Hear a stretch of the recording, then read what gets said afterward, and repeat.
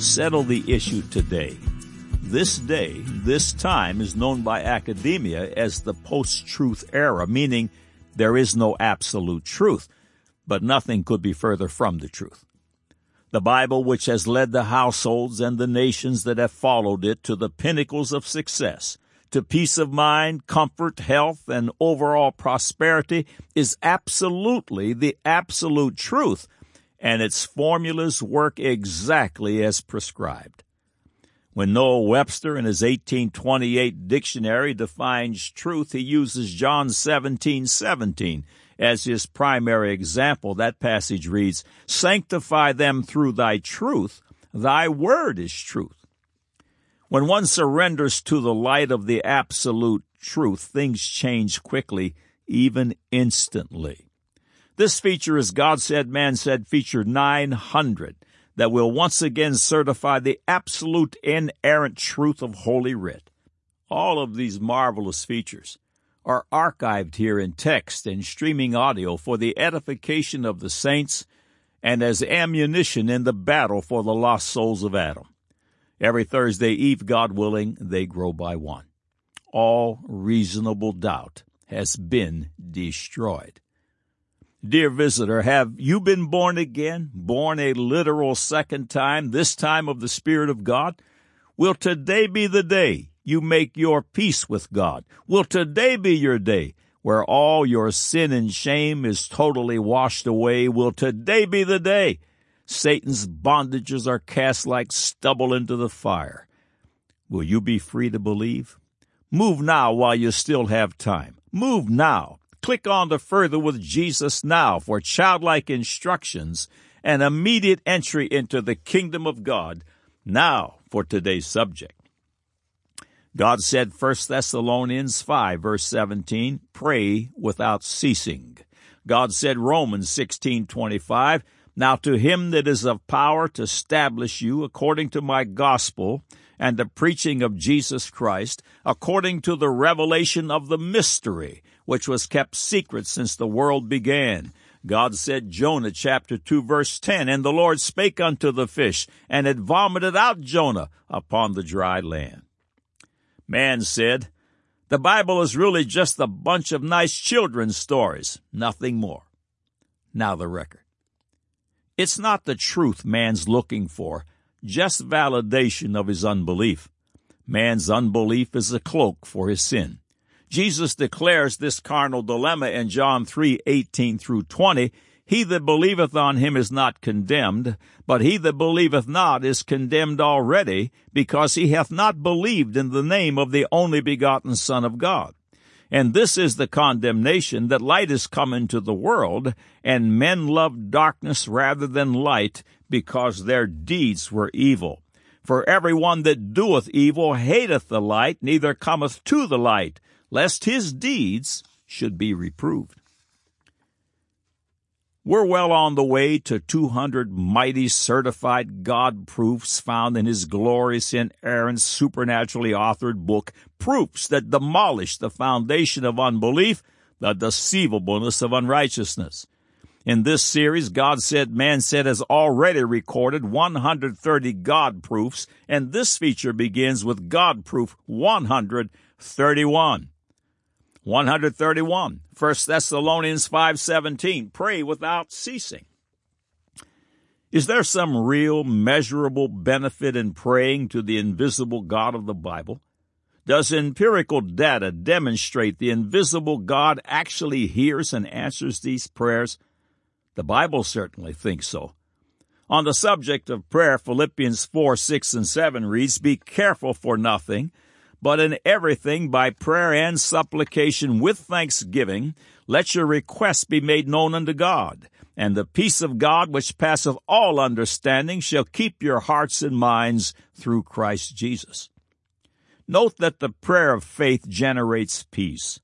The prayer of faith shifts the load of stress and anxiety to the capable hands of Jesus Christ. Our Lord said in Matthew 11:28 and 29, come unto me all ye that labor and are heavy laden, and I will give you rest. Take my yoke upon you, and learn of me. For I am meek and lowly in heart, and ye shall find rest unto your souls. Remember, The prayer of faith shifts stress, which is one of prayer's supernatural benefits. Stress is truly a giant of destruction. Stress is complicit in regard to heart disease, high blood pressure, weight gain, digestive disorders, peptic ulcers, ulcerative colitis, insomnia, headaches, migraine headaches, and more. Stress is also known to damage the immune system, which makes one susceptible to a myriad of other maladies and premature death. Prayer shifts stress and brings peace to the troubled. Concerning prayer, Dr. Dale Matthews of Georgetown University, author of The Faith Factor, reports that 75% of all research on studies of spirituality has confirmed health benefits. He said, if prayer were available in pill form, no pharmacy could stock enough of it. End of quote. The following excerpts are from a March 2003 article in Parade magazine titled, Why Prayer Could Be Good Medicine. According to University of Miami research, AIDS patients who became long-term survivors were more likely to be those involved in religious practices and engaged in volunteer work. In studies at several medical centers, prayers and faith have been shown to speed recovery from depression, alcoholism, hip surgery, drug addiction, stroke, rheumatoid arthritis, heart attacks, and bypass surgery, end of quote. Dr. Dosey, a medical internist, authored Healing Words and Prayer is Good Medicine. In his book, he states, I decided that not using prayer on behalf of my patients was the equivalent of withholding a needed medication or surgical procedure, end of quote. Harvard's Mind-Body Institute found that those who prayed regularly were able to reduce blood pressure and ease symptoms of chronic pain and illness. Again, the Knight Ridder article cites a 1996 poll of family doctors and found that 99% believe spiritual practices and prayer can be helpful in medical treatment, end of quote. God said prayer. Science confirms. Proof number 132. Psalms 14, verse 1. The fool has said in his heart, there is no God. They are corrupt. They have done abominable works. There is none that doeth good. Carnal man clings to unbelief because his deeds are evil. Because they refuse to retain God in their knowledge, because unbelief is from whence their quest for knowledge begins, carnal scientists fall prey to the curse of the deceivableness of unrighteousness, which the Bible declares in 2 Thessalonians chapter 2 and Romans chapter 1. The results are strong delusion and reprobate minds. They will readily believe a lie over the obvious. The position of evolutionary scientists dominates the global narrative. According to them, the entire and intricately marvelous earth and all its magnificent life forms and its awesome, inspiring, precisely calibrated universe exploded into existence from basically nothing. That's strong delusion and reprobate minds. Another great pair of examples of the deceivableness of unrighteousness is concerning the water buffalo and the banana, and this is from the God Said, Man Said feature, Their Imaginations Became Vain. Evolutionists were forced to come up with a plausible theory on how seagoing mammals such as whales, dolphins, and porpoises evolved. Remember, mammals supposedly evolved from the sea, so how did these mammals end up back in the water? Some evolutionists suggest that an even-toed land mammal like the water buffalo is the likely candidate to have evolved into the present-day whale. They speculate that the water buffalo liked to hang around the water a lot, and over eons of time, his hind legs simply fell off, and his front legs changed into flippers, and the science students said, no kidding. The water buffalo's hairy hide simply changed into smooth, thick blubber, and his nostrils slid up to the top of his head to form a blowhole. Then his tail evolved into flukes, and because he was floating around in the water all the time, his body became enormous. And the science student said, isn't that interesting? Sound absurd? Do you think I'm exaggerating? The following excerpt is from Volume 50 of National Geographic, written by V.B. Sheffer. The whale's ascendancy to sovereign size apparently began 60 million years ago when hairy four-legged mammals in search of food or sanctuary ventured into the water. As eons passed, change slowly occurred. Hind legs disappeared. Front legs changed into flippers. Hair gave way to a thick, smooth blanket of blubber. Nostrils moved to the top of the head. The tail broadened into flukes, and in the buoyant water world, the body became enormous. Finally, consider this idea. Evolutionary biologist Robert May was quoted in the January 2001 issue of Discover magazine. The more we learn about genome, the more it teaches us about our own place in the web of life. For example, we share half our genes with the banana. Actually, it would be more accurate to say bananas share half their genes with us because their genome is smaller. This is a fact more evident in some of my acquaintances than others, and the article's author said, "This year, the mapping of the genome shocked us, revealing a truth even more humbling and amusing. We are not just monkeys, but their favorite snack as well." The title of the article is, "Your Cousin, the Banana," and the class of students said in concert, "No kidding." Again, concerning the whale. Some evolutionists used to imagine that whales could evolve from an animal like a bear. Charles Darwin considered how black bears can swim for a long time. Once he wrote about such bears. This is him talking. Swimming for hours with widely open mouth, thus catching like a whale insects in the water. Even in so extreme a case as this, if the supply of insects were constant, and if better adapted competitors did not already exist in the country, I can see no difficulty in a race of bears being rendered by natural selection more and more aquatic in their structure and habits, with larger and larger mouths, till a creature was produced as monstrous as a whale. The Bible says, "The fool has said in his heart, there is no God."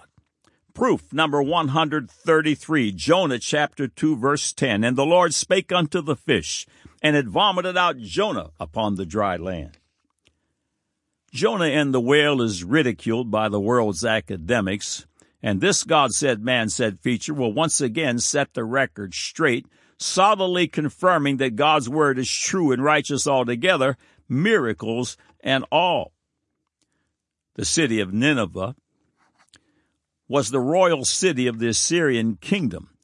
They served multiple gods, one of which was a vicious god they called Asher. The Assyrians were known for their brutal savagery. They impaled their enemies on stakes, hacked off noses, ears, fingers, and gouged out their enemies' eyes, tore off lips and hands. Historians say the Assyrians covered the city wall with the skin of their victims, erected piles of skulls to terrorize their enemies, and hung the heads of the king's enemies from the trees in the king's garden. Fear of the Assyrians was not listed in the book of Jonah as one of Jonah's reasons for resisting God's charge to preach destruction to the wicked Assyrians, and that in itself was quite a testimony to this Old Testament prophet. What's the backstory to Jonah and the whale? What accounts were left by the merchant marines who threw Jonah into the sea and possibly saw him swallowed alive by a sea monster? Did they see Jonah again, alive, or did they hear of the account of a man being vomited up on the beach by a great whale? Did anyone see that event? Does history and archaeology concur?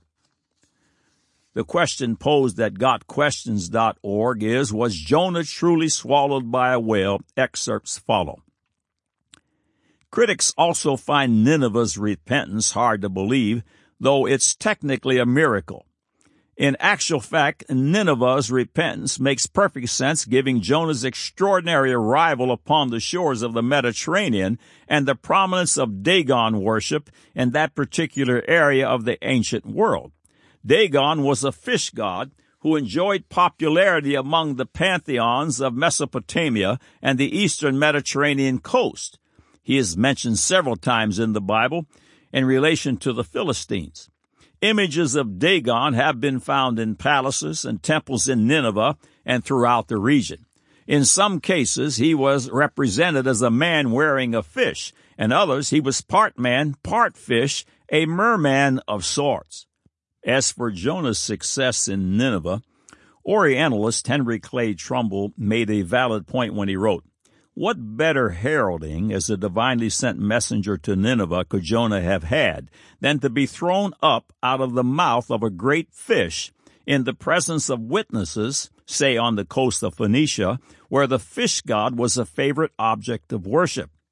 Such an incident would have inevitably aroused the mercurial nature of Oriental observers, so that a multitude would be ready to follow the seemingly new avatar of the fish god, proclaiming the story of his uprising from the sea as he went on his mission to the city where the fish god had its very center of worship."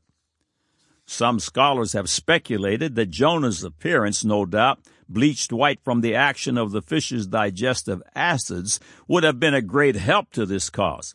If such were the case, the Ninevites would have been greeted by a man whose skin, hair, and clothes were bleached ghostly white, a man accompanied by a crowd of frenetic followers, many who claimed to have witnessed him having been vomited upon the shore by a great fish, plus any colorful exaggerations they might have added. Jonah needed only to cause enough of a stir to gain himself admittance to the king, who, upon believing Jonah's message of imminent doom for himself, would have the power to proclaim a citywide day of fasting and penance. According to the biblical narrative, that's exactly what happened in Jonah chapter 3, verses 6 through 9. So we see that given the caveat that Jonah was spewed upon the shore by a great fish, Nineveh's repentance follows from a very logical progression. As for Jonah's aquatic experience, which is the crux of the story, while there is no conclusive historical proof that Jonah was ever swallowed by a fish and lived to tell about it, there is some provocative corroboratory evidence. In the 3rd century before Christ, a Babylonian priest historian named Berosus wrote of a mythical creature named Onus, who, according to Berosus, emerged from the sea to give divine wisdom to men. Scholars generally identified this mysterious fishman as an avatar of the Babylonian water god E, also known as Enki. The curious thing about Berosus' account is the name that he used, Onus. Berosus wrote in Greek during the Hellenistic period. Onus is just a single letter removed from the Greek name Ionis. Ionis happens to be one of the 2 Greek names used interchangeably throughout the Greek New Testament to represent the Hebrew name Jonah. As for the missing I in Ionis, according to Professor Trumbull, who claims to have confirmed his information with the renowned Assyriologist Dr. Herman W. Helprecht, before writing his own article on the subject, he says this: "In the Assyrian inscriptions, the J in foreign words becomes I or disappears altogether. Hence, Jonas, the Greek representative of Jonah, would appear in Assyrian either as Ionis or as Onus." Nineveh was Assyrian. What this essentially means is that Berosus wrote of a fish man named Jonah, who emerged from the sea to give divine wisdom to man, a remarkable corroboration of the Hebrew account. Proof number 134, Genesis 7, verses 1 and 2. "And the Lord said unto Noah, Come thou and all thy house into the ark, for thee have I seen righteous before me in this generation. A very clean beast thou shalt take to thee by 7s, the male and his female, and of beasts that are not clean by 2, the male and his female." Could it be true? When science looks without the presuppositions of evolutionary theories, uniformitarianism and time and chance, they consistently find God and his young earth. No scientific discovery has ever controverted one principle of God's word, not one. Try as the skeptics may, failure should be their only expectation. The headline on ScienceNews.org reads, "Well-traveled, gene split arose early in domesticated goats." An excerpt follows. "Present-day domestic goats may look humble, but they harbor more genetic diversity than any other livestock species. In fact, analysis of goats' mitochondrial DNA have shown that these animals evolved through 5 distinct maternal lines that spread from the Near East and Central Asia across Europe. Geneticists report the world's goats descend from 5 distinct maternal lines, all hailing from just where God said they did. The Bible records 7 goat mothers, for they were clean creatures, but they dropped to 6 immediately. Genesis 8:20. And Noah builded an altar unto the Lord, and took of every clean beast and of every clean fowl, and offered burnt offerings on the altar. How they got to 5 could have happened in any number of natural ways, or perhaps the geneticists are missing one. God's word is true and righteous altogether. God Proof 135, Exodus 20, verse 11. For in 6 days the Lord made heaven and earth, the sea and all that in them is, and rested on the 7th day. Wherefore the Lord blessed the Sabbath day and hallowed it. Some Christians assert that the Bible does not date the age of the earth, but it certainly does. The age of the earth and its universe is surely known, even down to the year, day of the week, and even the time of the day. For example, Genesis tells us the evening and the morning were the first day. God's days begin in the evening. Work began in the evening in the darkness. God's creation process began the first day of the week, which would be Sunday evening, with the evening preceding the day. Evening and the morning were the first day.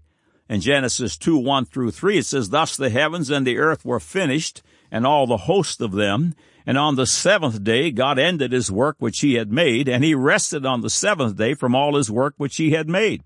And God blessed the 7th day and sanctified it, because that in it he had rested from all his work which God created and made. This weekly cycle is foundational to life, even in our biological clocks. From Genesis, we understand that the creation process began on Sunday evening, with the evening preceding the morning. Many chronological markers are laid out in the Scriptures that are used to date the earth. The genealogical record is pivotal. Genesis 5, verse 3, And Adam lived 130 years, and begat a son in his own likeness after his image, and called his name Seth. From the birth of Adam, on the 6th day, to the birth of his son Seth was 130 years. Tracking the genealogical dates between father and son, we discover that 1,656 years transpired from the day Adam opened his eyes until Noah's flood. Moving forward from Noah, tracking genealogical spans to the years of the kings and other chronological markers, you can date the age of the earth, its universe, and all mankind. Anglican Archbishop James Ussher, famous for dating the earth in the scholarly tome he wrote in the 1600s, known as the Annals of the World, used all of the methods that we noted and more. In Appendix B of the Annals of the World, revised and updated by Larry and Marion Pierce, you'll find the following. In preparing this work, Ussher first made the assumption that the Bible was the only reliable source document of chronological information for the time periods covered in the Bible. In fact, before the Persian Empire, very little is known about Greek, Roman, and Egyptian history or the history of other nations. Much rests on speculation and myths. Date in secular history became more certain when the founding of the Mede and Persian Empire. For events before this time, Ussher relied solely on the data from the Bible to erect his historical framework. He chose the death of Nebuchadnezzar as a reliable date to anchor all the earlier biblical dates to. Hence, working backward from that date, he ended up with his date for the creation of the world of October 23, 4004 B.C. End of quote. The date of October 23, 4004 B.C. is according to the Julian calendar. According to the Gregorian calendar still used today, and according to Ussher, the beginning of time is Sunday, September 21, 4004 B.C. Now add the years since our Lord Jesus Christ, and you have an earth just over 6,000 years of age. No scientific truth has ever controverted this fact. Settle the issue. Embrace the absolute truth. truth that lives forever. God said, 1 Thessalonians 5:17, pray without ceasing. God said, Romans 16:25, now to him that is of power to establish you according to my gospel and the preaching of Jesus Christ according to the revelation of the mystery, which was kept secret since the world began. God said, Jonah chapter 2 verse 10, and the Lord spake unto the fish, and it vomited out Jonah upon the dry land. Man said, the Bible is really just a bunch of nice children's stories, nothing more. Now you have the record.